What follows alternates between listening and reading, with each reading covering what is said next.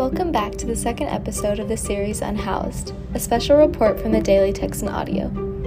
In the first episode, we heard from policy specialists and volunteer coordinators about the leading causes of homelessness, government efforts like Prop B, and government-level solutions. In this episode, we will touch on some of the challenges for soup kitchens during COVID, reflections of volunteers, and the importance of our contributions and volunteer efforts as university students. I'm audio reporter Ava Garderet, and this is episode 2, Helping Hands. Austin's dozens of homeless services were hit hard by the pandemic because, as community organizers revealed in our interviews, their work is centered around human interaction, and it involves an extremely vulnerable population, and also because it depends on the contribution of volunteers who also had to prioritize their own safety during the pandemic. If you remember from last episode, Open Door is a nonprofit that serves a large group of people experiencing homelessness out of the parking lot of the United Methodist Church near campus every Saturday morning. Emily Seals, on the nonprofit's board, discussed Open Door's homeless services, which took a holistic approach in addressing all of the needs of Austin's unhoused community. Before COVID, we gathered in our fellowship hall, and we had over 200 guests come for a warm brunch, which was like warm quesadillas and fresh salads and warm vegetables and bread and dessert and drinks. And so we really had a community that offered fellowship and conversation. So we had people playing the piano in the fellowship hall, and then upstairs, Fig Leaf was an actual two-part store where we had women's and children's clothing on one side and men's clothing on the other side, and guests had an opportunity to really shop for the things that they needed and things that they liked.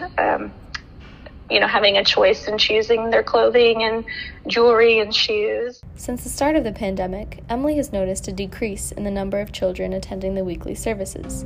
So during COVID, there's just been a significant shift in that population. I've only seen children a couple of times over the last 2 years. I'm on Saturday morning, and we also shifted the time earlier. So our hours are now from 8 to 9:30, which may be somewhat of a barrier for families with young children, or for people who are coming from further away than the campus and downtown area. She continued to describe the people that Open Door serves in terms of the demographics she has observed on Saturday mornings. So in terms of demographics of those that we serve, I think it's very reflective of the general homeless population in Austin. So several people are experiencing chronic homelessness, which there is a formal definition that would be 12 months solid of experiencing homelessness or 4 episodes in the last 3 years. I have volunteered with Open Door since 2012, and I do recognize guests from that long ago, and then I also see new faces every Saturday. To adapt to pandemic-related restrictions, Open Door has had to make some major shifts, the biggest of which was moving all of their services to the parking lot. But despite these setbacks, they persisted with their efforts to serve the community. And I think we're really grateful that we didn't miss a single Saturday throughout the entirety of this ongoing pandemic, and also during the really intense weather we had last winter. So now everything is mostly happening in our parking lot. We serve food, a to-go meal, hygiene items. We offer hygiene items, clothing through our Fig Leaf program, and then we also have a partnership with the Other Ones Foundation where we provide mobile hygiene clinic, which offers showers for people experiencing homelessness. And then also Street Books is often there offering books to people who come for Saturday morning. We were just really trying to discern how to safely reopen Open Door so that people could gather again and we could bring back that, a greater sense of community, give individuals the opportunity to shop in the Fig Leaf store rather than volunteers filling the clothing orders, and have the full brunch spread that we have had and been known for years. So I know we're all, eager to gather inside again, and we're just trying to do that as safely as we can for our guests and our volunteers. Fariha, a biochem sophomore at UT and co-director of a student-led organization named Flow, who has had multiple experiences with volunteering with the homeless, reflected on how her student org had to adjust their efforts during the pandemic. But she expressed her excitement for being able to return to in-person service soon. Last year, because of COVID, we didn't get to actually go and help package the meals, but more of it was working with them as far as raising awareness for them and kind of spreading the word on campus. But this semester we are actually really hoping to go to some food banks, hopefully even Caritas, and kind of everyone get to serve some meals, because I feel like that kind of stuff really does let you feel the impact of what you're doing. Fariha reflected on how her volunteer experience has made her more open-minded and empathetic towards the homeless people that she serves. There's a negative stigma around the homeless population, saying that they don't do enough or whatever it may be, but once you actually talk to some of them, you see that it's a lot more that many times has gotten them to where they are.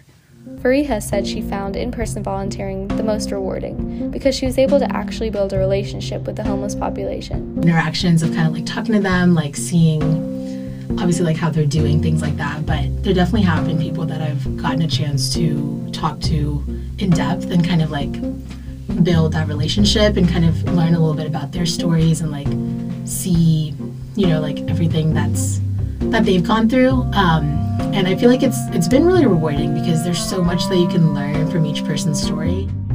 She reflected on how volunteering with the homeless made her feel as a person and shared a couple of takeaways from her experiences. You kind of volunteer, you feel good about yourself, you're doing something good for the community. And I think the biggest takeaway for me after was, a couple of things. I feel first was kind of just realizing how blessed I've been and how many opportunities and things I've gotten in life that a lot of people might not have gotten, and just kind of being thankful for everything that I do have. And then a second part of it, I think, was just kind of getting a better sense of respect for the homeless population. Like I was mentioning, a lot of people look at them in a negative way, and I feel because of the opportunities I have gotten to kind of interact with them, that's definitely shifted more to a positive way.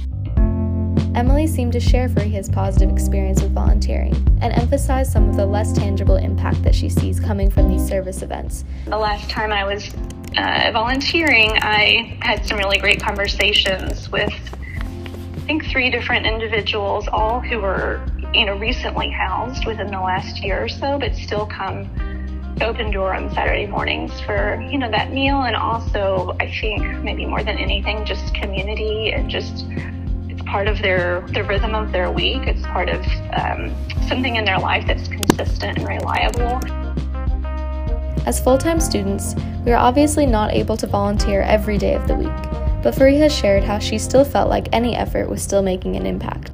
Obviously, it is you're serving them a meal once a week, but I feel any small thing you can do to help the community, the ripples will kind of extend out to the greater community.